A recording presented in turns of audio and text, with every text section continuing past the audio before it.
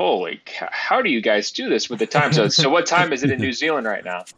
It's 8 a.m. Holy cow. All right. And in Denmark, it's probably what, like 7 p.m.? No, it's actually 8 p.m. 8 p.m. Holy Yeah. cow. I've never seen this. You guys got 3 continents covered. All right. I love it. Yeah. We had a guy on from, he does his own assisted development, and he is in the Gambia. That's awesome. Well, you guys, I love it. Diehards.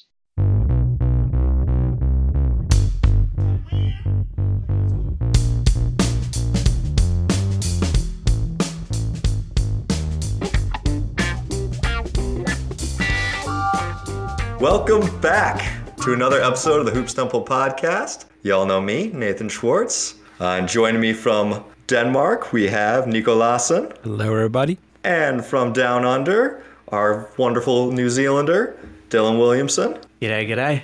All right, let's get into the podcast. What do we... Oh, I forgot someone. And today we have a very special fourth guest. We're going to kind of have to Game of Thrones this up. We had our short Jon Snow-like introductions. And now for the Khaleesi of introductions. Former senior writer for Sports Illustrated, current NBA writer for the Washington Post, one of the few NBA reporters in the bubble, author of the definitive book on the NBA bubble, Bubbleball, co-host of the premium NBA podcast, Greatest of All Talk, a natural parks and Lego enthusiast, and the former co-host of the Domtonio Wingcast, Blazers Edge podcast. How are you doing, Mr. Ben Golliver? Well, I was doing great until you told me that you dug up the Domtonio Wingcast archives. Now, that is a deep, deep dive on research. So is this a trap? Have I just walked into intercontinental trap here where you're going to pull back things I might have said on a homemade podcast using freeconferencecall.com? That was the service that we used actually to record that. Me and Kelvin Pelton. This is probably back in 2008, 2009, 2010, sometime back in that area. We spent weeks laboring over that name, Domtonio Wingcast. We chose it because Domtonio Wingfield was one of the few players who played for both the Seattle Supersonics, Kevin's hometown team, and the Portland Trailblazers, my hometown team. We had to overlook some off-court incidents, let's be honest, when it came to Domtonio Wingfield when we named that thing. But it's a nice blast from the past. So hit me. What was the craziest thing that we said on that show? All right, let's dig right into the good stuff. You know, there weren't too many terrible takes. You were very high on Dante Cunningham. Oh, yeah. Love Dante Cunningham. I reached out to a lot of your former co-hosts and people that you've worked with in the past to try to ask them, hey, do you have any wonderful stories about Ben that would be nice for us to ask him about? And I got a lot of generic praise. I know you're not a fan of generic praise. Keep that circle tight. Yeah, that's good. Michael DePod Pena did respond saying that we need to ask you why you hate Jason Tatum so much. Ooh. The only thing I could respond to him with was, after listening to so much of the Wingcast, it's that because he wasn't Dante Cunningham, which I got an LOL. Yeah, no, look, there's a natural progression as you kind of work through your career, right? I mean, you start young, bushy-tailed, whatever that phrase is. And I think when I started at Blazers Edge, I was about 24. And being in the building covering those games was just so exciting. And then that fan base, I'm sure you guys know, I mean, it's diehard fans. And back then, there was no real Portland Timbers split within like the local fan community. So it was all Blazers all the time. And nothing got the fan base more excited than the young guys. I remember printing up T-shirts that said Team Bayless, for Jared Bayless, like he was going to be this future star. And there was a talking point back then, the Blazers had taken him. They preferred him over Russell Westbrook and some of the other point guards in that draft. So I think irrational optimism is one of those things that, it lingers to this day. And I think as you get older and more experienced, hopefully wiser, but actually maybe just more cynical, you start to, be on the other sides of some of those conversations. So I could picture myself at 37 now lecturing my 24-year-old self, come on, chill out. Dante Cunningham, he's a second-round pick. He's not going to be that good. You gotta lay off the excitement. But Cunningham was an interesting player a little bit before his time with the stretch as a 3 and 4. He could shoot it a little bit. I think if he came in now, they'd have him shoot way more than he did. Ultimately, probably not strong enough defensively to hold his spot. But he was a rare, nice find, actually. It was kind of a tough years of drafting for Portland. I mean, they took Nolan Smith, who I remember just not working out whatsoever. Obviously the Greg Oden decision was sort of the defining one of that era. So, you had to find something to smile about during all those injuries and MRI updates and everything else. It's funny that you mentioned Nolan Smith because I was just listening. So I listened to the entirety of what's available on Apple Podcasts, which is episodes 14 through 37. Okay.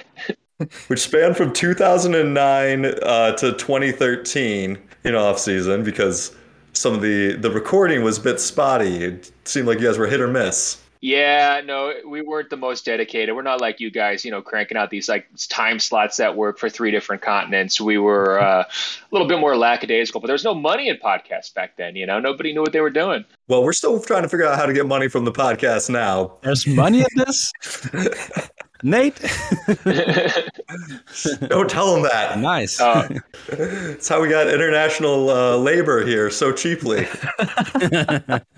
Outsourcing. Yeah. Oh, I get it. Now I understand this whole bit. Okay. I'm glad you mentioned Nolan Smith because you did mention him on one of the later episodes, saying that his negative 17 in 3 minutes will go down in the history as one of the greatest oddities of sports. It's right up there with Jordan's shot. And I forget what your other example was, but you said you wanted to tell your grandkids about it someday. So would you care to tell our listeners? Yeah, no kids yet, so no grandkids in the offing. But no, it was, if you want to read one of the meanest things ever written on the internet, go find my game recap from that game, because I basically proposed that if he wanted to have the same impact that he had during that 3-minute stretch where I think he was just getting picked by Brandon Jennings. Basically, he was trying to dribble the ball up the half court, and he just got picked 6 by Brandon Jennings like 3 times in a row.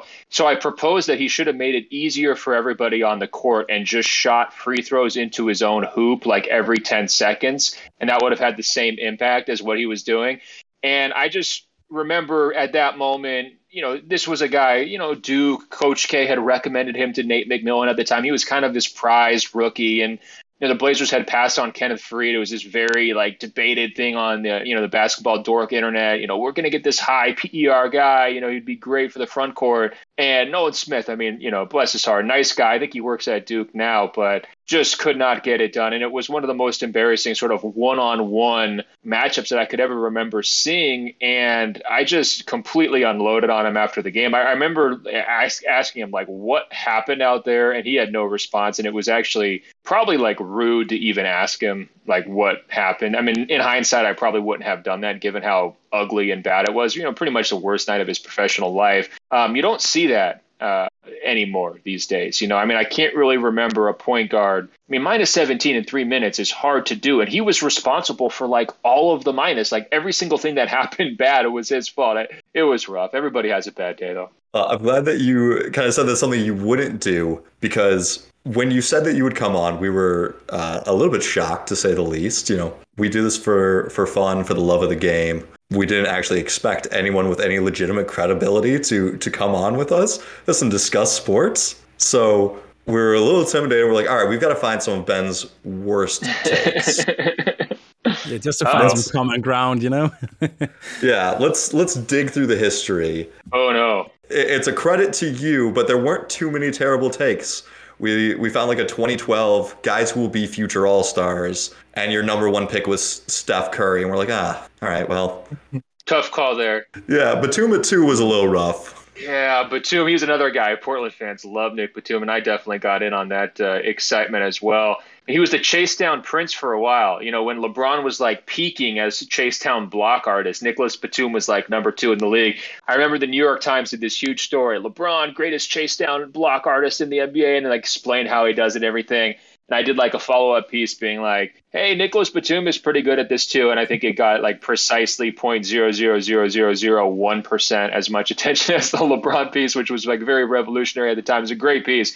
I think it was Jonathan Abrams who wrote that. But my lawyers have scrubbed most of the mistakes off the internet. So, if you're going to probably have to dig pretty hard to find them. Well, I thought I had you. I was scrolling through Sports Illustrated, and I saw a picture of Andrea Bargnani. Oh. The headline, Toronto has found their superstar. Oh. And it turned out the piece was about Masai, who's dumping Bargnani for next to nothing, and you were complimenting Masai for having the balls to pull off this move. We thought you got you.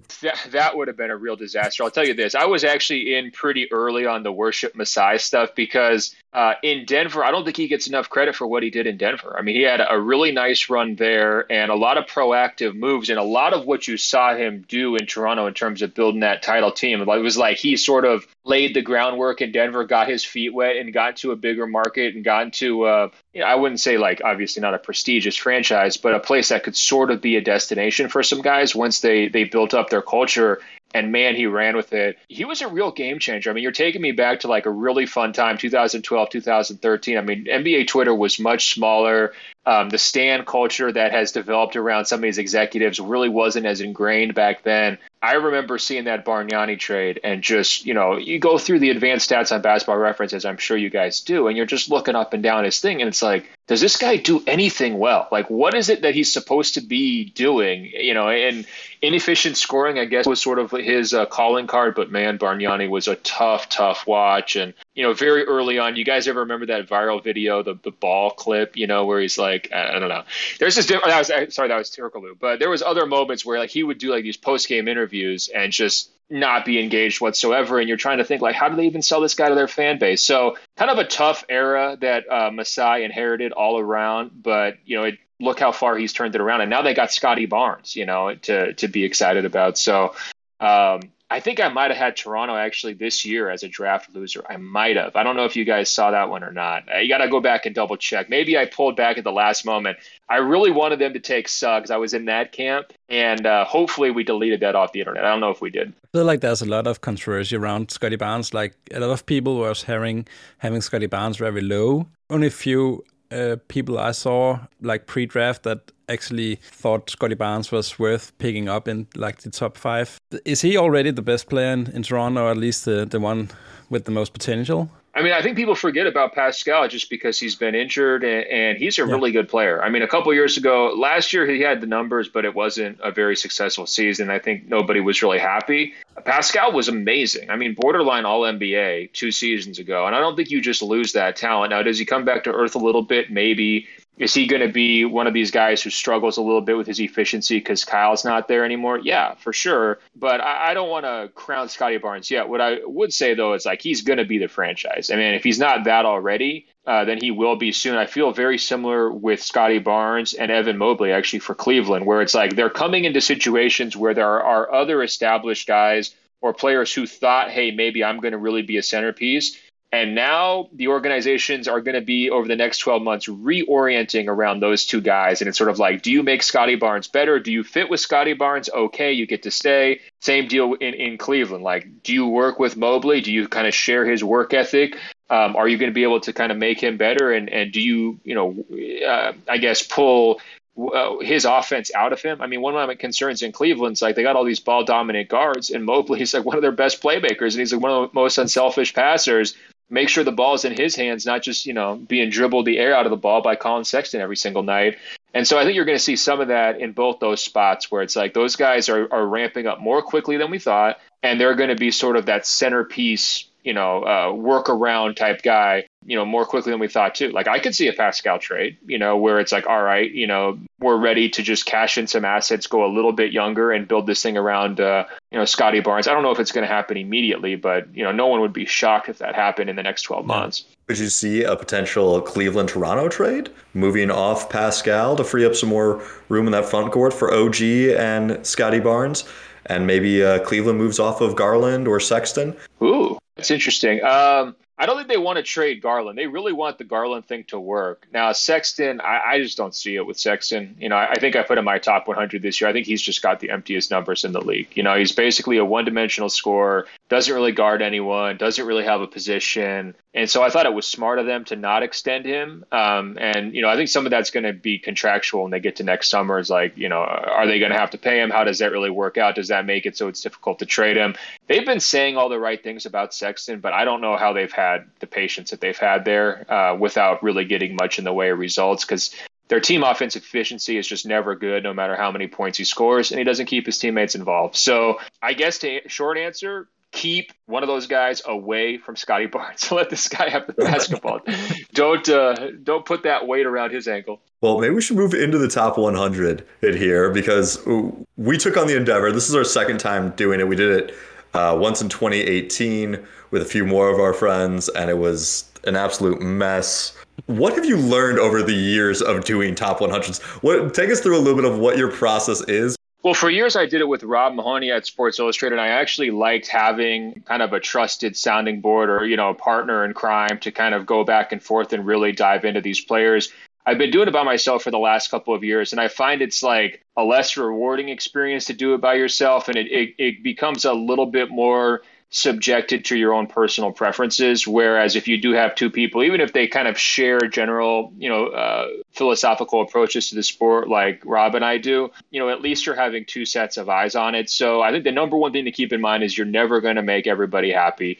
The number two thing to keep in mind is it's very easy to underrate guys making the jump from year 1 to year 2, year 2 to year 3. And no matter how many times I've done this, I consistently underrate those kinds of guys. The other thing is, somebody like a Julius Randle will just come out of nowhere last year and make you look stupid. And you just have to learn to accept that and not beat yourself up over it. Because as a perfectionist, it's like looking back and being like, man, did I really not have Randle in the top 100 last year? How did I screw that up? And, it's easy to remember that he completely transformed his reputation over the course of the last 12 months. And so, that's a credit to him. It's not a discredit to the lists. And then I think also what I've learned is you just have to be thinking about these questions year round all the time. Like you can't just touch, you want to do your extensive research process, looking at numbers, weighing things, at once a year. But you really want to be asking yourself, like during the playoffs, is a good example. Kevin Durant versus Giannis. If you switch them in last year's playoff series, what happens, right? If you put both of them in a vacuum with similar teammates, what happens? What's the result of the series? When Giannis goes on to win the title, obviously the hype around him is going to be as big as it could possibly get. When Kevin Durant goes out because his teammates are injured, he's going to kind of fall by the wayside. And so you want to kind of try to, apply that vacuum test is what we've always called it, which is like imagine these guys on a random team with a random set of teammates. How successful and what's their impact going to look like? Are they going to be able to deliver victories during the regular season? Are they going to be healthy enough to make it through 82 games? Are they going to be able to take over and lead a playoff team? And then do they have enough versatility to their game where they're going to be able to beat different type of matchups as you go through the postseason? And the last thing I pretty much always do is err on the side of established players, like respecting the throne. The people who have earned it, they get it until someone takes it from them. Don't rush people out the side door because, a lot of times, especially in this day and age where guys are playing almost till they're 40 at a very high level, you can kind of, overcorrect by saying, oh, this guy's washed or this guy's done and wind up looking a little silly. I actually fell victim to that with LeBron a couple years ago where I had him down at 3 behind Kawhi. Sure enough, they win the title in the bubble. He's the best player in the bubble. And, I wound up underrating LeBron. But, it's a fun process. What was how'd you guys put this thing together and how did it differ from what I just described? For me, at least, the starting point was just like bringing together, a lot of these advanced metrics. You can sort of find the commonality and sort of get this group of players. And then from there, it's just like, man, moving around a lot of cells, I guess. But yeah, the one thing that you said that really stuck out to me that I agree with and we'll be thinking about more next year is those first and second year guys taking a leap. So like one of the first ones that immediately going through your list, I was like, man, how am I this dumb? How did I miss that one? Was like Anthony Edwards, Jordan Poole. I'm like, man, how did I leave these guys off? Well, I got burned on that with Tyler Hero. It's the same deal because he took a little bit of a step back last year. I saw some of the preseason buzz going, and then I was like, well, he still has to prove it. And then you look Hero versus Poole, it hasn't been close. I mean, Hero should be on and Poole should be off. So you do try to pick a few younger players who have a chance to really break through. And in some of those cases, you actually have to take into account role, right? Like Anthony Edwards was obviously going to have a gigantic green light coming into this season, right? Coming off of his rookie year. And it's actually same deal with LaMelo. It's another great example. So they move Graham out. Well, you can tell, like, just, even though we're trying to focus on the vacuum, what does it look like? It's like, well, he's not in a vacuum. He's going to be on a team where the ball's in his hands constantly. He's going to be able to score 25, 30 points way more often than he did last year. He's going to be the center of attention. Usage rate's going to go up. And so you do want to kind of factor those types of things in. But It's tricky, man. And, because development is not linear. All the scouts will tell you that. Like, you never know when a guy's going to pop. Even last night, talking to Steven Silas at the Rockets game, he said, look, I've seen every kind of rookie experience. Guys who start really fast and then peter off. Guys who start horribly and turn into superstars. Guys who might be in the middle and just sort of go like this, for the first couple of years until they really find who they are. And, of course, he was sort of defending Jalen Green and how tough it's been for Jalen Green here in the first couple of weeks of his rookie year. And so, there's no science to it. It's kind of like, in some cases you're just throwing darts. But, in terms of the advanced numbers, like I look at win shares usually. I take into account player efficiency rating. I know some people still don't like that, but it's just, as a general benchmark. I like real plus minus, and then I use WARP. Kevin Pelton, who we talked about earlier on the Domtonio Wingcast, he does WARP. So I tend to line all of those up into a spreadsheet, and then I look at last year's top 100. And then if anybody else has put out their list prior to me doing it, I'll put that in as well, just to see like, okay, here's like just other data points in terms of how people are looking at it. And then I'll get into my like, nitty gritty ranking, process. And one really other tricky thing about this, and I'm sure you guys found this, was the relative value of positions, right? So you might have a player like Jonas Valanciunas, who's like incredibly productive, huge stats, looks really good on a lot of the advanced metrics, but he's this big body traditional center, right? And then how do you compare him versus, say, a 3-and-D wing like a Mikal Bridges? Mikal Bridges is going to be valuable in every playoff series on any team. He fits with anyone. Like, there's just a real versatility to his game, and he makes his teammates better, right? Whereas Jonas Valanciunas, he's finishing plays most of the time, right? So, one guy might have way better numbers. One guy actually might look better on some of the advanced stats than others, but you do have to kind of step away from those numbers sometimes and be like, all right, well, in the finals, who would you rather have? And that one's pretty easy, right? So my ranking tries to reflect that as well. We got into a big debate kind of surrounding that between Mikal Bridges and Domantas Sabonis, because Sabonis is a very low grade one. You coined the Paul Millsap exchange of a guy that would be an average player in the West or good average that's now an all-star in the East, and he's the Paul Millsap exchange of Nikola Jokic, basically. You go into the Eastern Conference, and I am very high. I love what he can do passing and his aggression on the boards. But Dylan here liked the versatility of Mikal Bridges and got me to move him up a good 20 spots on my rankings. And I think I talked Dylan into moving up Sabonis. So I definitely get what you're saying about how it's nice to have kind of someone else to do these rankings with. There were guys that we each completely left off because of some of our blind spots. Nico was calling for Miles Bridges to be top 60 because of that last month stretch where he was averaging 20 points on 50, 40, 90 shooting, and we all kind of poo-pooed it, and now Nico's been taking a fun little victory lap. Yeah, I just want to say that I actually started top 50 with him.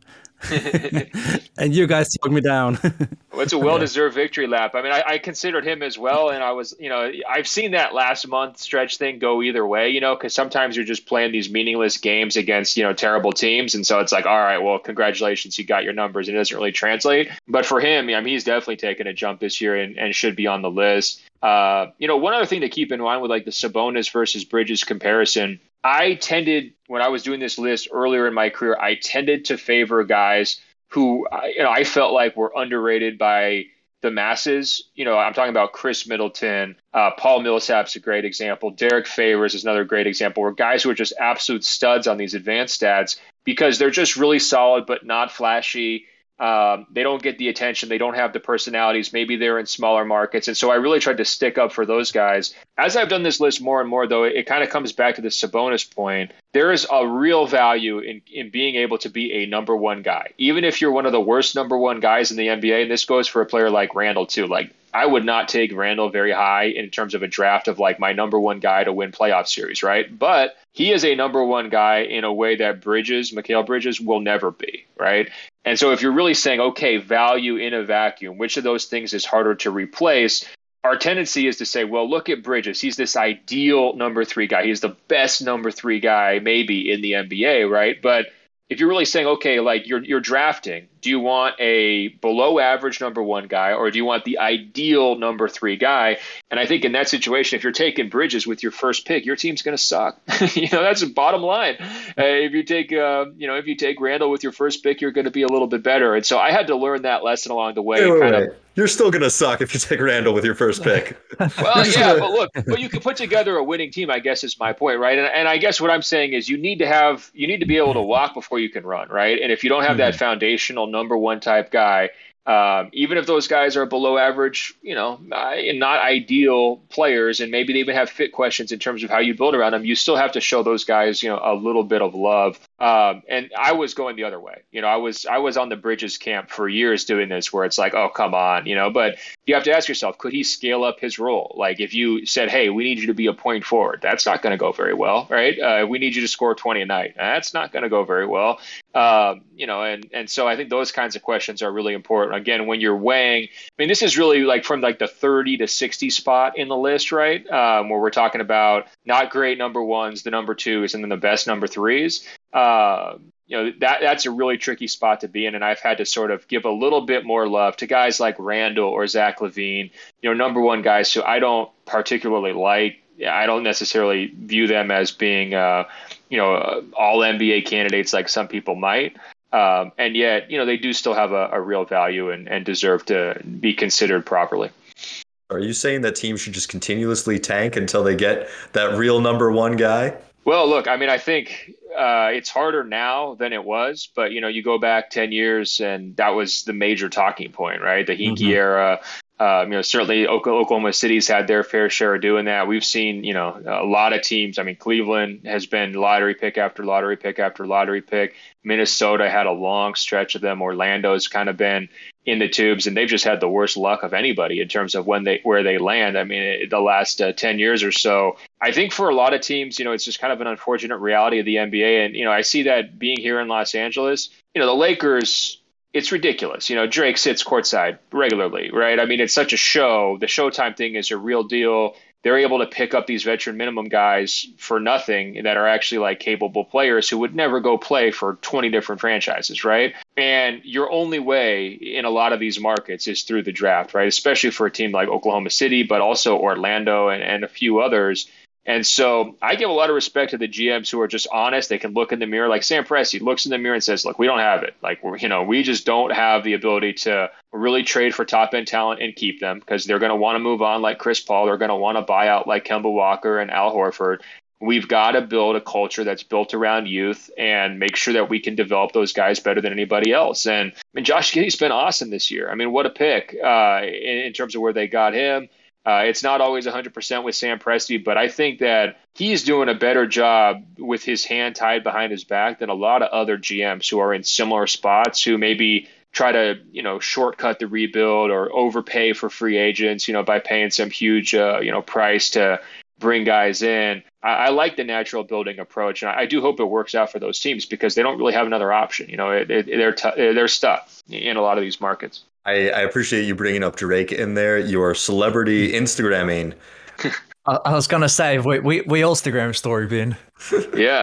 Well, look, the opening night was crazy. You had Adele sitting there with Rich Paul, and it's like, okay, go around the league. How many markets do you think Adele would actually go to an NBA game in, right? And I'm just trying to lay this out as like a haves and a have-nots type thing, because I think, coming from Portland, we always heard, oh, it's just tough to compete for free agents. And I think for years and years, I was like, that's just an excuse. This GM just sucks. He's a bum. It's like, well, it's not a level playing field whatsoever. There's a reason why Mark Cuban was out in the club at like 12:01 a.m. with Chandler Parsons trying to recruit him. Remember that? And there was videos of those guys drinking at the bar and everything. Like, he had to pull out every stop. They locked DeAndre Jordan in a house at one point, the Clippers did, trying to keep him. So it's not, a level playing field when it comes to free agency, when it comes to talent acquisition. And I think that the power player type guys are getting more and more aggressive in terms of how they steer players. Look at the Anthony Davis situation.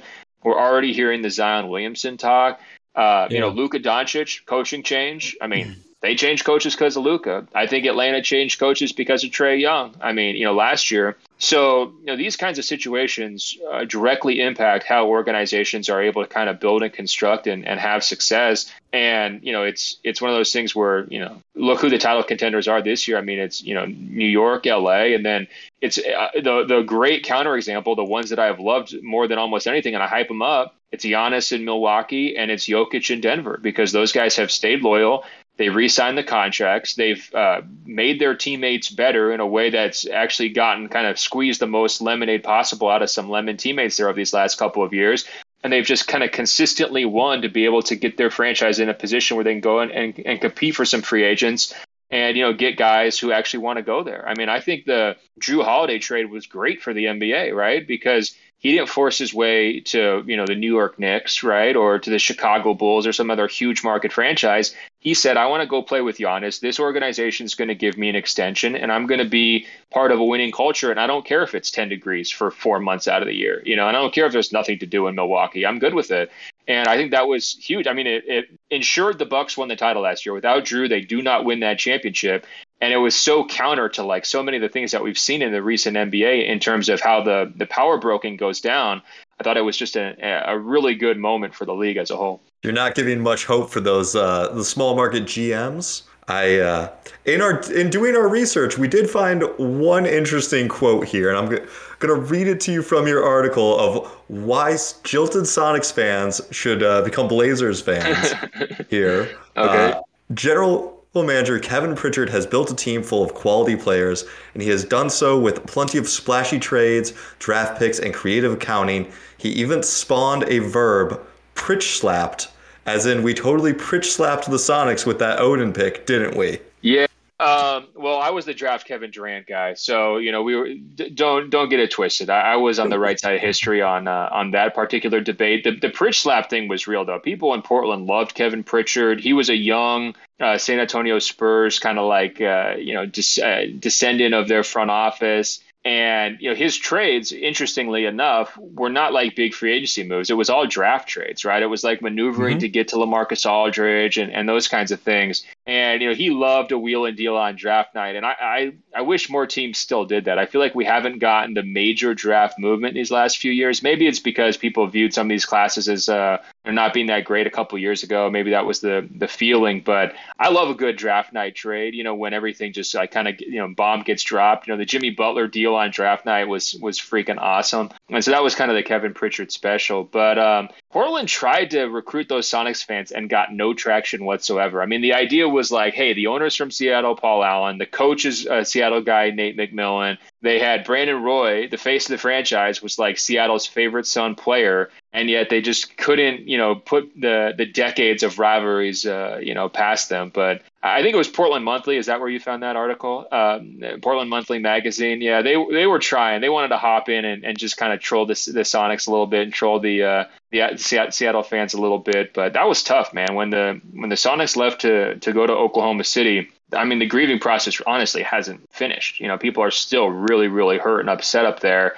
And it would be cool if they got a franchise again. I don't know if it's expansion or relocation. I'm not really big on the expansion idea. I think there's enough talent for 30 teams, pretty much. There's always probably like 26 that matter in any given year. So you throw another 2 teams on top of that, you're starting to spread it thin and really favor some of these big market teams even more. Because it just, the talents spread more thin. But if it was relocation and Seattle got in the mix or Vegas got in the mix, I think that'd be awesome. I don't know. As a Lakers fan, if we could do some expansion and not protect Russell Westbrook, so it's kind of that easy star piece for someone else to come.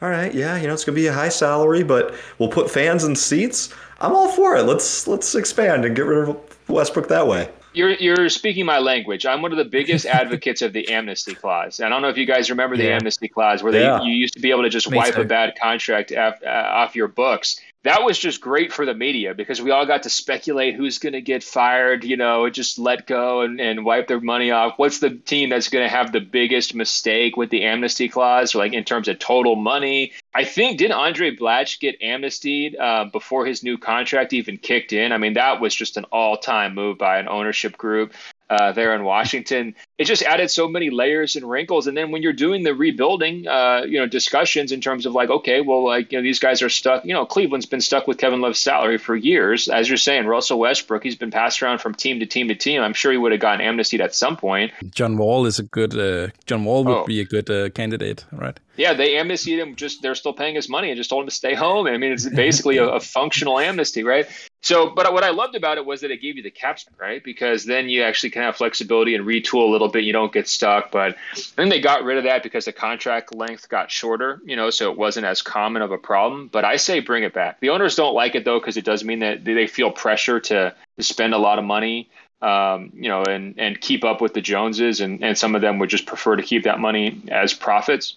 But I love a good amnesty clause. And, now I want to do like an article, like top 10 amnesty clause candidates. I think John Wall is number one. He's got the worst contract in the league. Yeah, I've made that same argument on this podcast that we should bring it back with the idea that just like, especially these rebuilding teams that, get stuck with like, a Kevin Love and it's just holding them back. You could go out and, play restricted free agency or something like that. My biggest opponent on that has been Nate Schwartz, who wants bad GMs to live with their mistakes. Hey, I'm just saying here, you sign the guy, figure it out, come up with a creative way to trade for him, and people keep doing it. I mean, Tommy Shepard somehow has pieced together an insane package for Westbrook. I don't know. I've been watching Wizards games with like a bit of sadness in my heart. It's like, oh, Kuzma did something good. Oh, KCP just threw the ball out of bounds. I remember when he did that and ruined our chances for things. Yeah, there was a play the other night where I think KCP overthrew Kuzma in transition in overtime by like 10 feet. And the announcing crew for DC was like, well, it's a bunch of new guys together on this team and they're still building their chemistry. It's like, no, these guys have been missing passes together with the Lakers for 3 years. Don't worry about it. Just get used to it. No, I'm with you. Look, part of me does say you need to be responsible for your mistakes. You don't want to give too many get out of the jail free cards. But like, go back to Oklahoma City. I mean, how much money did they have to eat on some of these, like Kemba, right? I mean, that's a lot of money to be eating and getting nothing out of them. And then now you're sort of acting as this like functional go-between and you're cashing a few, draft picks here and there. But, then they have to have his money on their books. So I don't know if they would bring back at least one, maybe not one a year, but like it's on their books. And so you could pay a guy to go home anytime you want. But the amnesty part of it, of being able to like say, hey, I want John Wall off, and now I'm Houston and I've got $40 million in cap space this past summer to go out and find like whoever, you go shopping. Like you could have gotten somebody pretty good with all that money. And instead it's like, all right, we're paying Daniel Tice $36 million for 4 years or whatever it was. It's like, okay, cool, good luck with that plan, But if they had whatever, the full $40 million to spend, they could have gotten somebody. Would you amnesty Kristaps Porzingis, or do you still have any hope that? Yes. I mean, that's a great example. It's tough. I want to give him all the chances, but I just don't think the fit's very good. And so I guess maybe I wouldn't amnesty him. I would just pursue trades and just take whatever I could get. But I think, unfortunately, his trade value is so low right now. I think people realize what a tricky fit he is. It's just the defensive versatility stuff that comes back to bite him, and the need for the ball, and the idea that he feels he needs to kind of be force fed. I don't know if you guys saw Jeff Van Gundy say recently about Dwight Howard, how his career kind of went sideways because he started demanding post touches and he didn't just stick with the pick and roll aspect of his early game in Orlando that was working so well for him. And if he had just remained a pick and roll big finisher who was just an elite shot blocker, elite rebounder, he would have been liked by more people and he would have gotten along. He wouldn't have to bounce around as much and everything else. I mean, I think there's a lot of truth to that. In Dwight's case, I also think his athleticism declined pretty sharply, as he got into his late 20s, and that took a toll in terms of his overall impact. And the same thing's happening for Porzingis, by the way. I mean, he just does not move nearly as well as he did early in his career because of injuries. But I do think like he still views himself as a superstar guy because in his home country, he's the man, right? He is number one. And, to come over here and be told, no, you're just a spot up shooter, stay out of the way, is really hard for people to kind of get that through their heads. Usually that's a multi-year process. And in your Dallas, you don't have time to let Porzingis figure that out. Like Luka's ready to go right now. You just need talent around Luka. And so, yeah, that one would have been a nice one. Or if you could have amnestied him and play with that money in free agency, you probably could have gotten somebody pretty good. I mean, to be fair, I don't think Dallas is using Porzingis very well at the moment. Seems like it's just like Luka and Kristaps taking turns. Well, what would you do? Is there a solution? Like, how do you use them? I've asked myself this question too. I mean, what's the best way to use them? Yeah, I mean, Rick Carlisle couldn't figure it out, so I don't think I can work out a solution right now. But you know, to his defense, I don't think it's working very well. And I mean, is that really Kristaps' problem to solve? Yeah, I'll do the classic NBA fan thing and not actually give you a solution, but tell you what the opposite of the solution would be. And that's, I don't think it's the right idea to play Kristaps with another center, make him take mid-range jumpers, and give him post-ups to play Luka off ball. That seems like the opposite of what you want to do. 100%. Well, here's the thing. I mean, everything should be going through Luka. That's how Luka plays. That's how Luka wins. The ball needs to be in his hands constantly, right? And if Porzingis is not like mobile enough to be this pick and roll dive, like dunk finishing type of guy, and he's not content with being a pick and pop, you just get to shoot 5 threes a game, and otherwise you're just a spacing big, then there's no real role for him. This is Luka's team. It's obvious. Luka's elite. He's incredible. And so that's why it kind of goes back to like, all right, well, sometimes you make a risky trade. You think it's going to pay off. It doesn't. And then you got to kind of dig your way out of it. And I do think there's some burden on Luka here, too. He's got to show that he can make his teammates better. You know, I mean, they've cycled some players around him. He doesn't have the world's best talent. But, you know, these 3-and-D shooters who kind of keep rotating in, I mean, some of those guys are going to need to stick and really have, you know, strong careers and tenures with Luka. And it was good to see Tim Hardaway Jr. Get paid and have a nice postseason run as well. There was a more clean balance, I think, between those two guys. But I do think that, like, I'm stumped. I don't know how to use Porzingis effectively. If he was on my team, he would be a spot-up shooter, and, you know, he would just be 3 feet behind the 3-point line, like the tallest version of Eric Gordon from Houston a few years ago. That's how I would play him. And then I would just close my eyes on defense. But, you know, I think you do have to play him with the center sometimes because he can't guard anybody. And he's not a great high volume rebounder. I don't really trust him as that backline guy. So I think they're better with Maxey, honestly. And that says it all, right? I think the thing I'd do first if I was trying to coach Dallas is try to find a way to reclaim some of that defensive value. I watched the Bulls Jazz game recently, and I was truly shocked at Nikola Vucevic actually being a plus defender out there. He was not coming up on the picks. He was hanging way back, just defending the rim. They were running guards over top to try to chase people off the line and kind of try to force them into that mid-range, which looked fairly sustainable. And then Vucevic just hands straight up. It feels like Dallas could do something like that with Kristaps and maybe reclaim a little bit of value there. And then if he's just a spot-up shooter but a half-decent rim protector, then he's not horrid. Yeah, it sucks because he was a really good. He was a pretty interesting defensive player when he first came in. Oh yeah. Because the length and there was some agility where, like, you know, even if someone beat him turning the corner, he could recover and block the shot at the rim. With jumping, and you just don't see him move like that anymore. I mean, he's much more careful with his body. He's just not super assertive on that end. Not very physical, like I said, when it comes to rebounding. I just don't think he likes to play defense. That's what it looks like to me. And you know, again, it goes back to it's kind of an identity crisis. Who does he think he is? In his mind, he's averaging 25, and he's the number one. He's mellow in his mind, you know, and that's not what anybody needs, and certainly not what a team with Luka needs. Well, from one kind of Southwest team with a superstar and a lot of questions to another, you and I messaged a little bit about Ja Morant and Memphis. What's it going to take for them to really make the next leap? Are they above the play-in at this point? Where are they going? I love Memphis. It's been a little bit spotty. They got absolutely worked by Miami over the weekend, but I think that says more about Miami and how they're coming together and how well Jimmy's playing than it does about Memphis. Ja's just been unreal so far to start the season. I think he might be, I was weighing this in terms of like my favorite players to actually watch.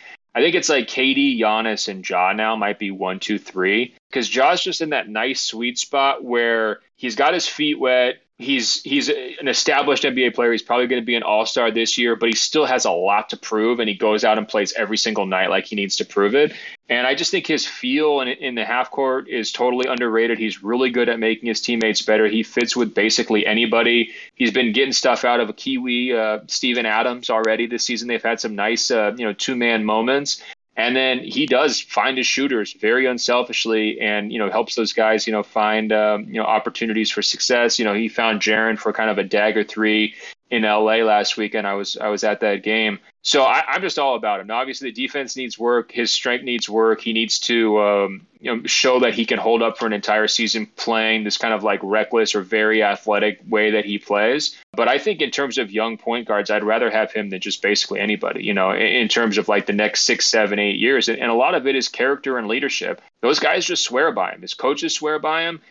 He's been completely dedicated to improving his weaknesses. He's a basketball junkie, and his team, he's got that personality that everybody gravitates to. He's a magnet in that locker room. I think with a lot of young point guards, ball dominant guys, people are with you when things are going well, but when things don't go well, they blame you a little bit. It's kind of like the Harden effect. And I don't see people turning on Ja. I just don't think he's that polarizing of a player. He's a little bit more of a Chris Paul in terms of how he runs a locker room and keeps people together. And I know Chris kind of, he's wound a little bit too tight, so that's not a perfect example. But I do think he's an organizer and somebody who wants the team to win rather than wants to get his own numbers or wants fame for fame's sake or anything like that. He was just out saying that, it took me scoring 25 points per game to get noticed in the press. I just love his attitude. Like, he prioritizes winning over his own stats and accomplishments. That just seems like the opposite of Luka. Like, he's really showing leadership. He just want to win. And he want to make his teammates better. That's something I really want to see out of Luka. Sacrifice a little bit of his own game to like make his team better. Love Ja Morant. Well, here's the thing. I love Ja Morant's personality, but I identify with Luka's personality. I'm a Luka in my daily life, right? I mean, perfectionist, want to do everything my way. Yeah. Just gets frustrated if anybody else isn't picking up their slack. You can just imagine yourself in a group project in college, right? I mean, a lot of Luka tendencies in my group projects. I'll say that. That's why, when point guards like Ja Morant come around and there's a healthier balance, they're understanding the overall group dynamic, not just their own perspective, and they can kind of keep, everybody else's, needs in mind. It really matters. It's a Magic Johnson effect. You go right down the list. A lot of successful guards have had a more holistic approach than just sort of, their own, individual kind of killer mentality. But that doesn't mean Luka's way can't work. I mean, the guy is so skilled. He's so talented. And, he does stuff that no one else in the league can do already. And he's putting up numbers that have never been seen before. So for him, it's going to be about, sanding off the rough edges, and Jordan went through the same process, right? Where like he was very Luka in his first couple of years. And it was like, all right, Phil Jackson kind of had to teach him to be a little bit less self-centered, a little bit more team-oriented to kind of pull the best out of him. And unfortunately, I don't think Jason Kidd's the next Phil Jackson. At some point, someone's going to come along and hopefully kind of pull those tendencies out of Luka and steer him towards that direction. Recent episode of The GOAT, you said that Ja Morant will take over being the best point guard in the league as soon as Steph Curry is done. What kind of timeline are you putting on this? And what about Trae Young? Yeah, I mean, it's a good debate because, Dame Lillard fans would say, well, he's further along in the process. He's been all NBA. He's in 3 years. He's still going to be, a very elite player. I mean, maybe. I think that, first of all, Steph underrated still somehow in terms of where he stands, in these ranking type lists. I mean, still just an incredible MVP level player. Had an awesome start to the season. Beat out Ja Morant for Player of the Week, which I didn't think anyone was going to do, but he did for the first week of the season. So I think that Steph's probably got another 3 years, where he's sort of, at least given the credit as the best point guard in the NBA. Because again, you have to steal that, right? Like you have to take that away from a guy. He's got to fall off the map for a couple of years and someone else, Ja's going to have to make a Western Conference Finals to kind of make those types of things come true. But I think the debate's going to be like Ja, Trae Young, LaMelo Ball. Yeah, I think that's going to be the debate. And, you've got some other guys, like I mentioned, Lillard could still kind of be hanging out in the mix. It just comes down to what your flavor of point guard is. And I trust Ja to keep turning himself into at least a passable shooter. And I think he's got the best half-court feel of all those guys. I talked about his leadership, and dedication stuff earlier. He's just the horse I'm riding. I don't know. I'm open to counter arguments. Obviously, it's not settled. We've got 3 or 4 years to watch this play out. It's going to be a really fun one to track, though. But this mantle doesn't pass very often, right? I mean, Chris Paul had it for a while. Steph has had it for a while. I mean, he's really had it, I would say, since 2015. That's 6 years. That's a reign. And obviously had some help with, the team being so good and everything else. But I think he's still going to be going here for a little bit more. And Ja, look, if he takes it at 25, I mean, that could be his for 5, 6, 7 years too. So, or Trey. I mean, either way. I mean, it's very possible either one of those guys would be in that mix. So it's one that I've got on my long-term vision. But do you have a favorite? I stand on the Trey side. When we did our top 100, we all did it separately first, and then we met up with, all right, here's everyone's list, throw them in a spreadsheet, and kind of see what the differences are. And we all thought that everyone else would be lower on Trey, and we were going to be higher. So Trey, oh gosh, what did he end up? 15th on our list? Yeah, which you had him at 20th, so not too far apart. But there's some pretty sizable guys in there that make the difference. I love his, trying to figure out how to phrase this, but I was looking at his playoff numbers and what he was averaging, like 28, 29. And then he was averaging 25 points created off of assists. So Trey is single-handedly contributing to half of a team's total offensive output, which is just phenomenal. And that's not even counting secondary assists or causing the action that then results in a play or being the gravity pulling defenders away. And that's something, Steph Curry has done so well for years, where he can be off in the corner or kind of running off of screens and the defense is reacting. And then meanwhile, Andrew Wiggins gets the easiest baskets of his life. I lean Trae Young, but I like the fact that you're bringing up Ja and putting his name in the conversation. And I'm really just hoping that a pair of my Michigan State guys, Jaren Jackson Jr. and Tillman, can really come through, because you're only ever going to go so far as your teammates. And I'm a little bit more worried about Ja's teammates helping him get there than I am about Trey's. Paul George reminded him of Derrick Rose, but I kind of see Ja Morant as having a bigger potential than Derrick Rose, even if he didn't get injured. I really like Ja Morant. I kind of lean on him, but to be honest, I also really like Shai Gilgeous-Alexander. Like, that's a guy I really love watching. How far is he from being one of those guys who can take the reins and be the best player in the league in terms of the point guard position?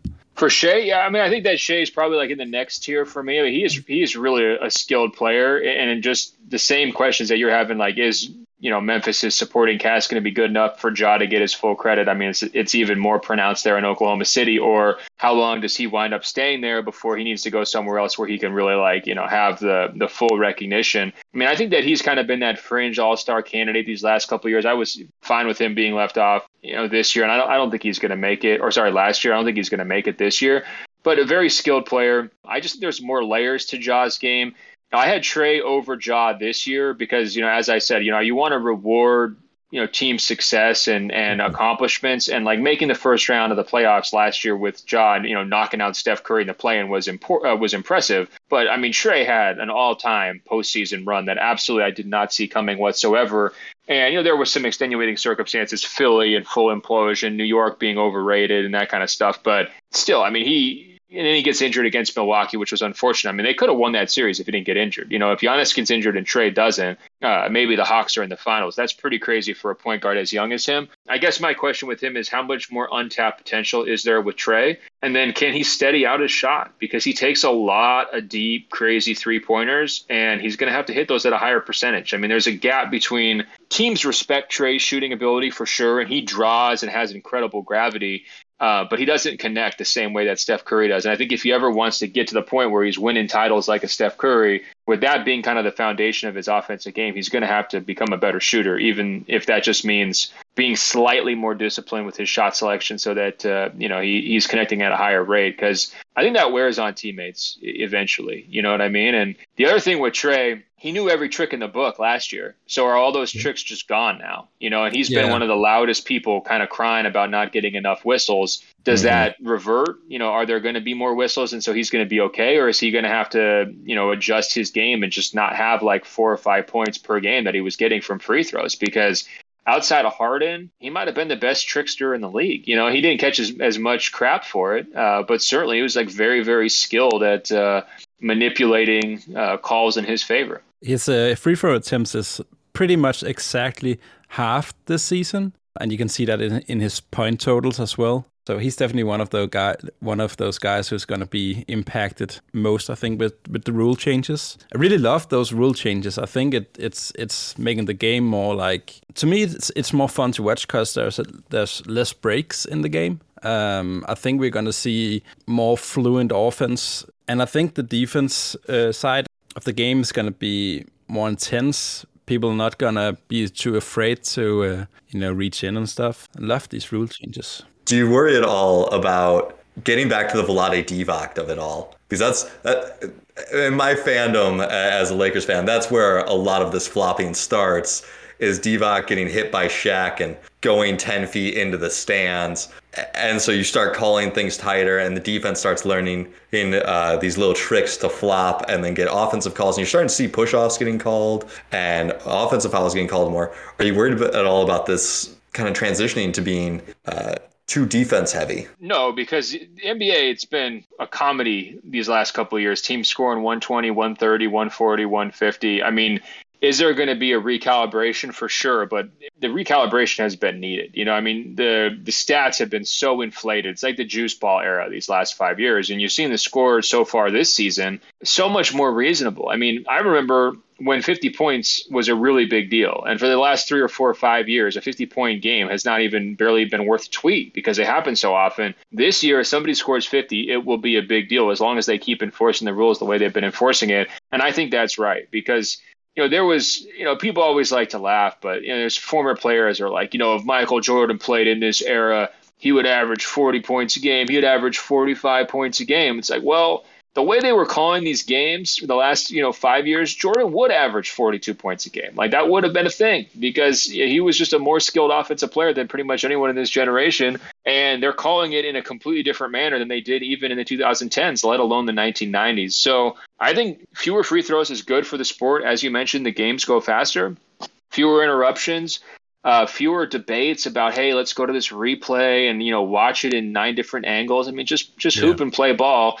But you are seeing defenders adjust. I've been seeing guys riding offensive more players when they go to the basket much more than they did in past years because I think in past years they just assumed if there's any contact, there's going to be a whistle. And I think, if you ride a guy going to the basket, that's basketball. That's just kind of how it goes. As long as you're not shoving him off course, if there's a little bit of contact there, you're okay. And I think that kind of, back and forth two-way dynamic is the nature of the sport. And I think that I expect the NBA feels that way. I know that they're meeting this week to discuss, the owners are, to discuss sort of how things are going to this point. And hopefully I'll have a story about the rule changes at some point here in the next week or so. Just, do the owners feel as good about these changes as a lot of media members and fans do?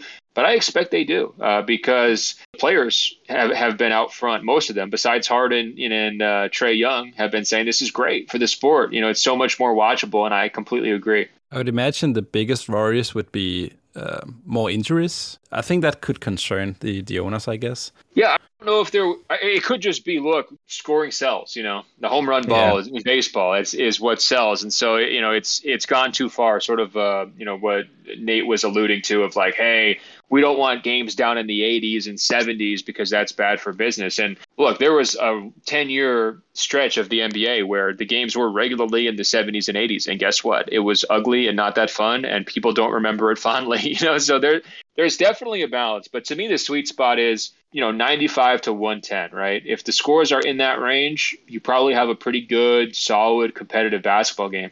The other issue that they had recently that I should have mentioned earlier, when you have those inflated scoring totals and you have the inflated individual scoring numbers, right, where, everybody's getting a 50-point night, everybody's scoring 120, you have a lot of blowouts. Blowouts are really bad for business, and they're bad for television business, right? People tune out. As soon as it's 20 points, whatever, screw it, right? And so I think competitive games, that's really what you want to go for. And I think so far, I've been watching a lot of competitive basketball here in these first couple of weeks where, even if, a team like Golden State got up big on Memphis came back, the game wasn't over. And there's been some, games that have just been kind of tight, double overtime last night, Boston, Washington. So I haven't looked at the numbers in terms of like, is margin of victory down this year compared to last year?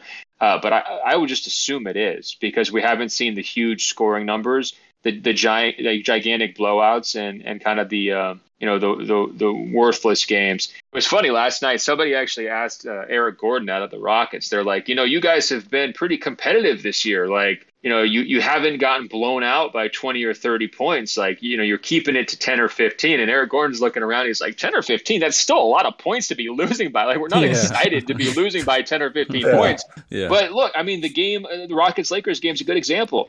That game was like much more watchable because it was a 10-point game at the end than it was if it had been a 30-point blowout, right? I mean, Melo still had to hit a bunch of shots down the stretch. LeBron had to come back in the fourth quarter to kind of close it out. There was at least a reason to pay attention to it rather than saying, oh, man, they're down 45 because Jalen Green's just terrible. Like, who cares? Let's turn this game off, right? And to speak to that, I was putting together our power rankings for our website, and I was like, "Oh man, the Clippers are 1-6. That doesn't seem at all right." And they were negative 2.2, negative 2.3, points per 100 possession. Or that's their point differential has been, and it's just such a slim margin. And the Indiana Pacers were another one that were like that, where their point differential was actually better than Brooklyn, despite the fact that Indiana was 1-6 and Brooklyn is 3-3 or whatever they were when I was working on this on Sunday. So I definitely can see that. All right. Well, do you mind if I ask you a couple of Bubbleball questions? Bring it on. I love talking Bubbleball. So I listened to a ton of your interviews because I was like, I don't want to repeat the questions. And I heard you and Sharp get into it, and you're like, with the question of what's one thing you wish you could fit in the book? So I'm going to do the inverse of that because you asked this to Kevin Pelton about his 2010 prospectus. What's one thing you wish you didn't write in the book? What's one thing you would take out? Oh, man, is there anything in the book that I regret? That's a great question, and I'll give you credit. No one has asked that. I'm not sure if your co-hosts know that. My least favorite question of the book interviews was, what's the thing that you didn't put in the book? And I was like, well, look, man, I spent 6 months on this book. Obviously, I put everything that I want in the book. Yeah. Why would I leave anything out? That's tough. Let me see here in terms of if there was anything that I could take out.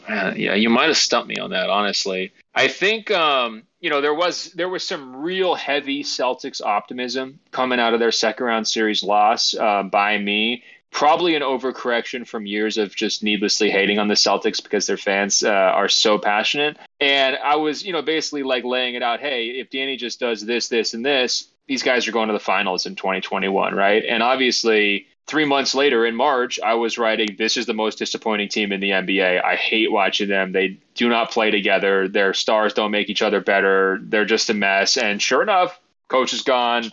Front office is gone, and it's a kind of a whole new era. And they come back this season with a lot of the same problems. Point guard's gone, in Kemba as well. So I think I might have been a little too optimistic about the Celtics based on how they played, against the Miami Heat, like kind of the rap section of that.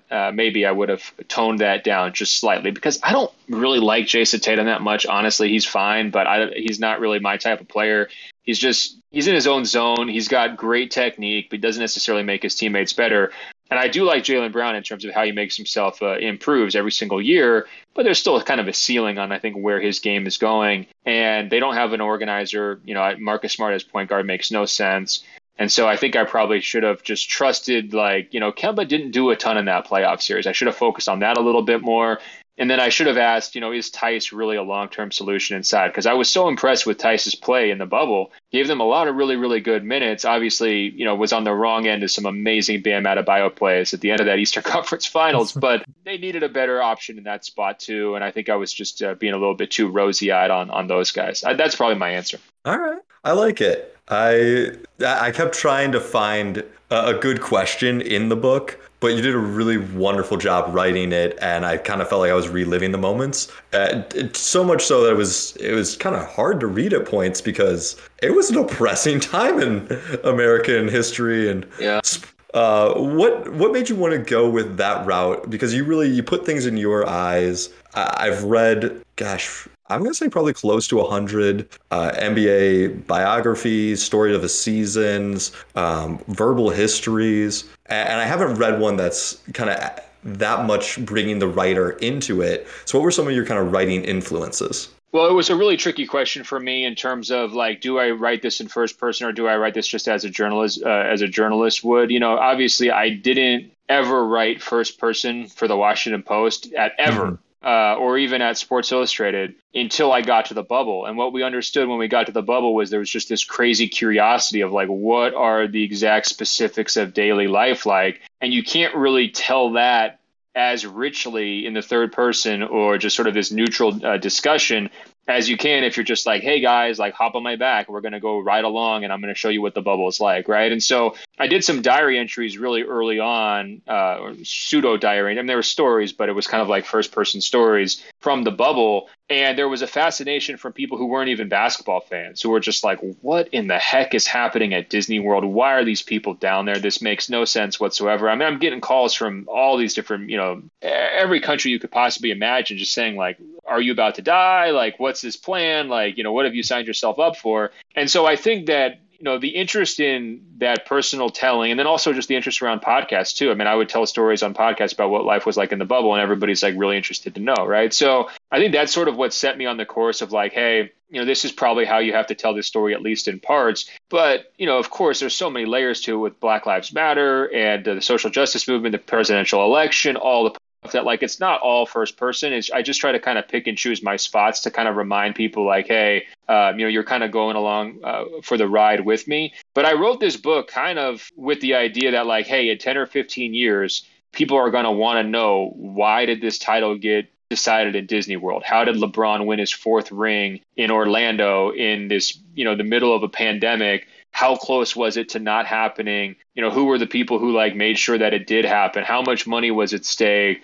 All those kinds of questions. I think they're just going to get lost to history the further that we get away from it. So my idea was, yeah, it is depressing to read it back right now. I mean, doing the audiobook, I was like, God, man, this is a real, this is tough in parts, just like you said, but it was a hard time. And I think people in 2030 and 2040 need to know how hard it was. And I think like the final thought I had was like, look, the bubble was for the diehards, like the people who really care about basketball. The bubble, including the players, by the way, guys like LeBron and Jimmy Butler, who just wanted to settle that thing on the court. And it was like last man standing.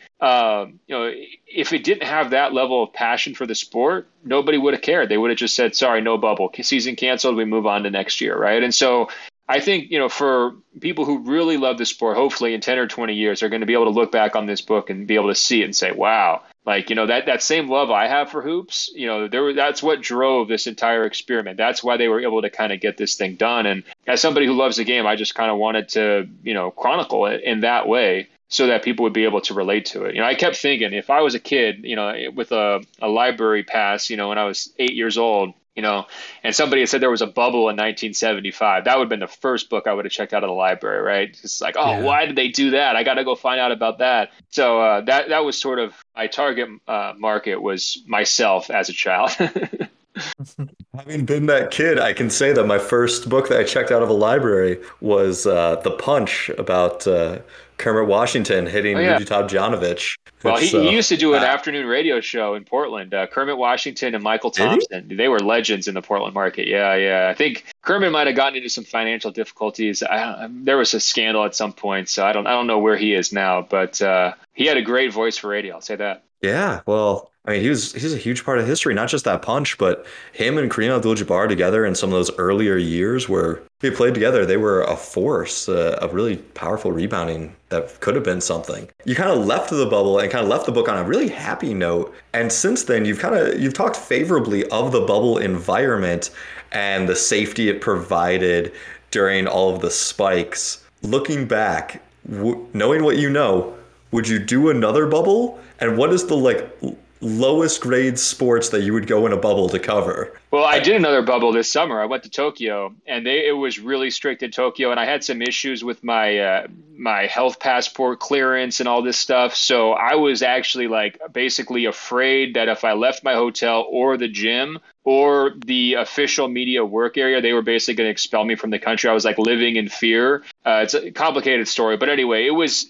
even more challenging, that experience day to day in Tokyo, because of the language barrier, because of access to food and that kind of stuff, than it actually was in the Disney World bubble. And I've gone back and forth, what was harder? I mean, a month in Tokyo might have been might have been harder than 3 months in Disney World, honestly, just because of what we were actually allowed to do and those kinds of things. But I would do another bubble as long as I knew how long it was going to last. I think that one of the tricky parts of when we signed up to go down there's no guarantee it was going to work. We didn't necessarily think it was going to work. Like, it was like 50-50, if we get to the playoffs, we'll see. I mean, I had some real thoughts of like, well, if there's a positive test in the bubble, I'm just going to be locking myself in my hotel room. I'm going to be eating this like giant tub of peanut butter I ordered off Amazon, and that's going to have to sustain me for 2 weeks. I mean, my mind was going some crazy places. It's like, how do I escape this virus? So, but it did work. But and the players, it was too much. They're just used to a different standard of living.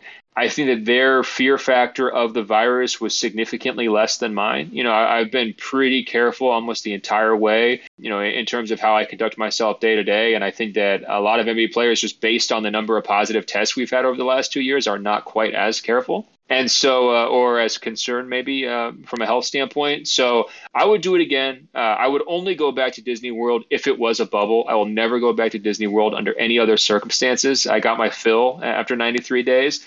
And in terms of the lowest sport, I mean, I'm pretty much all basketball all the time.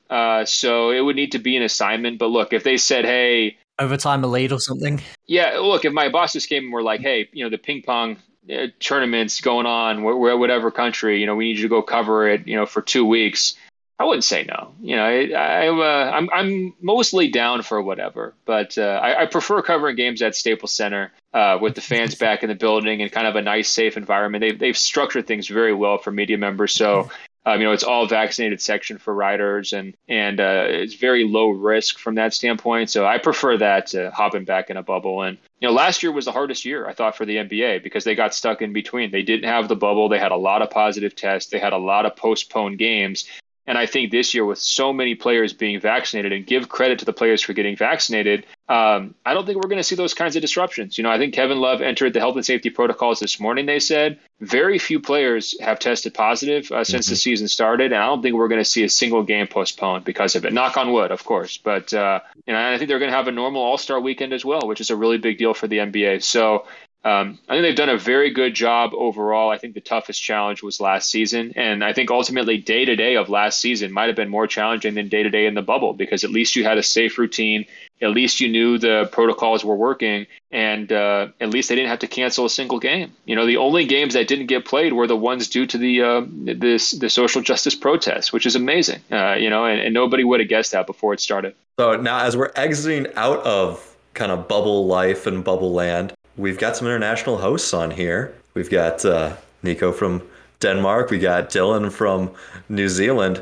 You get one vacation.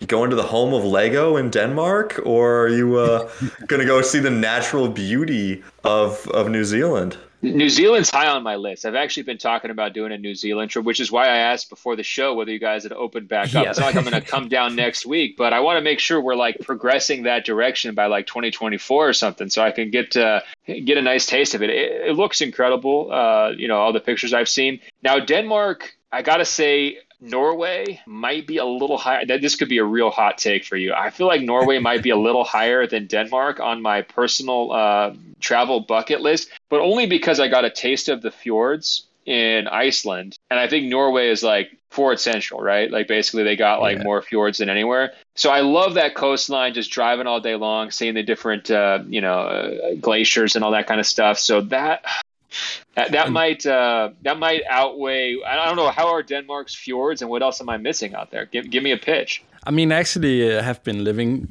right beside a fjord in my entire life. Oh. I mean, the Danish nature is definitely not as spectacular as like the Norwegian coastline and stuff like that. So don't go to Denmark expecting like a big sighting of great nature. We have our woods and I think our biggest mountain. I'm not sure you can actually categorize it as a mountain because our land is still just like so flat.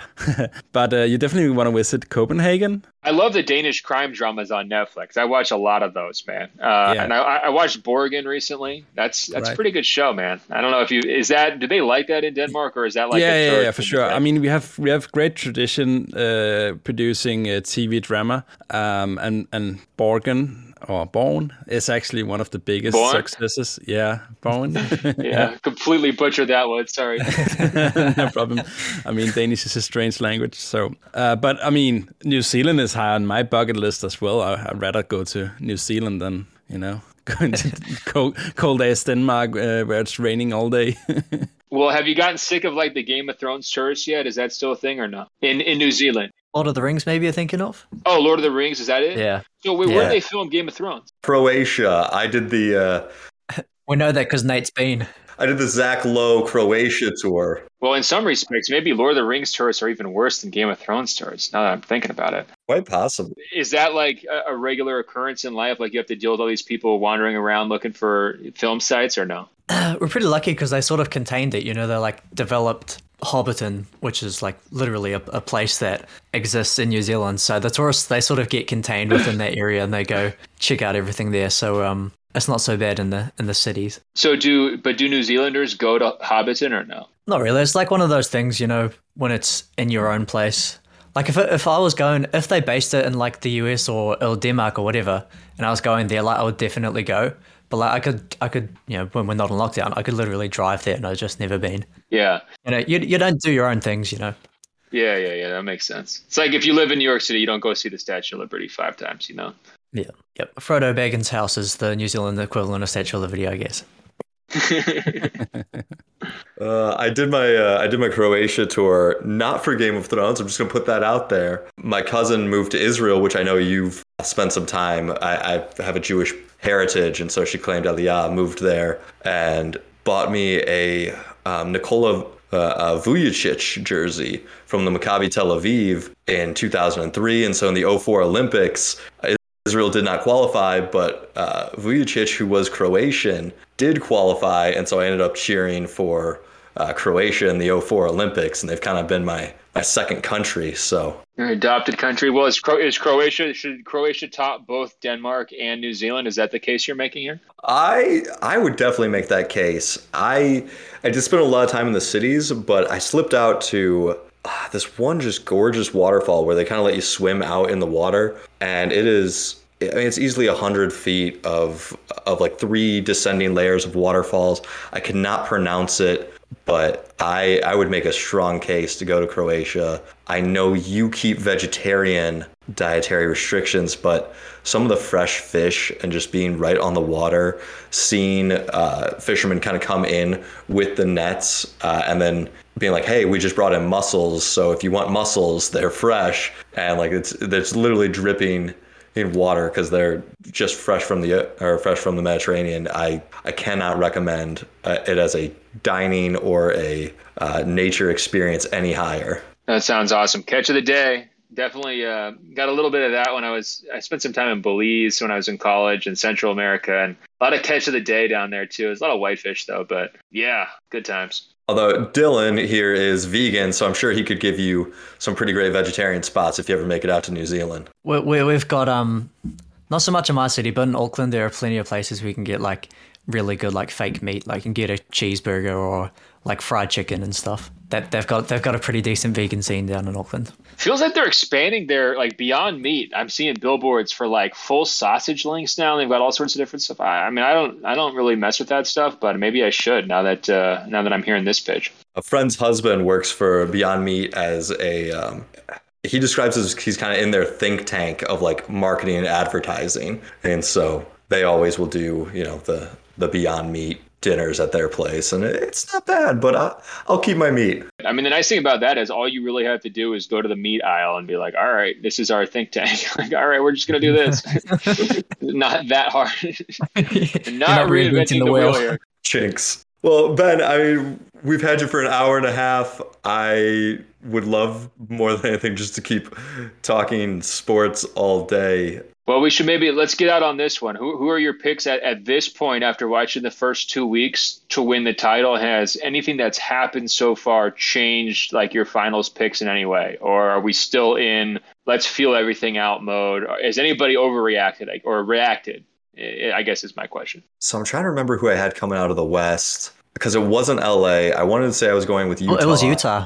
Yeah. It was. And I've decided that I'm out on Quinn Snyder's lineup rotations. He's very consistently staggered Gobert with Conley, kind of tethering them together, and then had Donovan Mitchell off. And, it makes sense in the regular season. You got to keep stars on. But then when you look at the playoff on-off numbers and you try to play all three of them together, it wasn't quite as strong as you would hope. And I was just watching them play Chicago, and they were down by about 5, and he had consistently staggered them all through the first and second, and then they come in together, and Mitchell and Gobert just blow the lid off Chicago, take the lead by halftime. It was like a 17-2 run or something.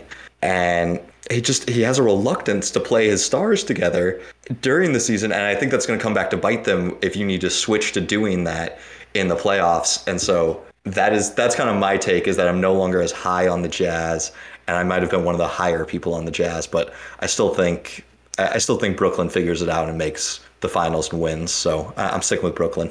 I felt very strongly with Brooklyn Nets. Like, I thought they were going to be dominant this season, and it doesn't really look that well so far.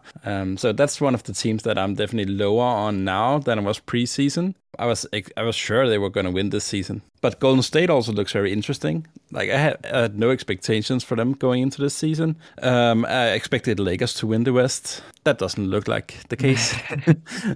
So I guess Golden State is one of the biggest surprises for me. Yeah, I'm with you. I also was high on Brooklyn, and they haven't. I'm giving them time. Look, Harden likes to take his months to get himself to where he needs to be. So don't write off Brooklyn just yet. He's just not getting downhill very much, and so I think that once that happens, a lot of more easy shots, a lot more 3-pointers, less burden on KD. I think that they'll be in pretty good shape. But some of their role guys haven't been as good as you might hope. And then with the Lakers, it's like the Westbrook thing has been pretty much as bad as it could be. So I think that's I'm with you on that part of it. But what about you? Yeah, I agree with you on the Brooklyn point. Like, you got to give them time. I think another thing that they're sort of struggling with is, they got all these veterans that expect to play, and Nash is, I don't know, maybe going a little bit entitlement minutes. LaMarcus Aldridge is an NBA legend. You've got to play him. Maybe come playoff time, they tend more to Bruce Brown and go back to that Bruce Brown at the 5, I guess. So yeah, I think give Brooklyn time. They're still got to be probably my pick, just because there's no one that's really separating themselves, unless you want to say Bucks again. And the West is just so wide open. I did go with my homerism and chose the Clippers, combined with a little bit of Nate Silver and 538 gassing me up on their title odds. The West is just so hard to pick at the moment. Like, you want to say the Lakers, I want to say the same thing that we just said about Brooklyn and say, give them time. Russ always starts slow. They've, this is a massive change that they've got to integrate this guy, and, LeBron and AD are still the best, probably the best duo in the league. So you want to, give them time and give them some optimism. But man, it's hard to make a call in the West. Yeah, we know the Clippers are done, man. It's hard. I've been to a couple of their games, and like if Paul George is hot, they're very watchable and they're pretty fun. If not, it can get dark real early, And I would like to be more than a half game above Houston right now. Yeah. Well, they got OKC tonight, so you'll be a game up after that. Yeah. But with the Lakers, I mean, they just haven't looked like a championship team yet. I mean, the Westbrook thing has been pretty tough to watch, especially in person. But they have had some flashes. Like when Melo is hitting catch and shoot threes, and they're playing AD at the 5, LeBron's got the ball in his hands. Hey, it kind of makes sense. It kind of works. But they just feel very rickety. It's like any moment, the whole thing could just kind of fall to pieces. They've already had a number of injury issues. They're so old as a team. I think that's just what makes me nervous. I think Brooklyn and Utah might be the favorites right now. And I mean, Milwaukee's obviously in the mix. Miami, too, is the team that's probably surprised me a little bit more than I expected. A really strong start. They had a completely cursed year last year coming off the bubble, and they have a nice proven formula. Jimmy's really good. I mean, he's one of the guys who I would take over almost anybody for a playoff series. I'd rather have Jimmy for a playoff series than like a guy like Joel Embiid. And so, you're in that kind of a mix where it's like, all right, well, if they can get there, everybody's healthy. They've got real savvy point guard with Kyle Lowry. And then Bam plays to his capabilities and looks better than he did in last year's playoffs, which wouldn't be very difficult because he was kind of so disappointing. They could be a really tough out. But, other than that, I haven't panicked yet. There's not been a team where I was like, oh, I got to run away from these guys ASAP. I think probably the closest to that would be the Lakers. But they're still going to be a factor. I mean, LeBron has been working his way into it. And Anthony Davis is still a tough cover for anybody in a playoff series. I don't know. As soon as you say, as long as Melo's hitting shots, they look good. That just just fills me with so much fear and dread. Kind of get the same thing with the Clippers, right? It's like, we'll figure it out as soon as we get consistent scoring from Reggie Jackson and Marcus Morris. Like Eric Bledsoe, like, please stop doing a Nolan Smith every single night. I mean, that guy, he's tough to watch too. But anyway. Well, Ben, thank you so much for joining us. This will probably be our most shared episode. They can hear you at the GOAT podcast, Greatest of All Talk. It's a subscription pod. They can find your writing on Washington Post. If you enjoyed this pod, please give us a like or a follow, 5-star ratings. You can email us at hoopstemple@gmail.com. We'd love to hear from you guys. Thank you. And thanks again, Ben. Gentlemen, thanks for having me. It was a pleasure, and we'll talk soon. Thank you, guys. It's been great.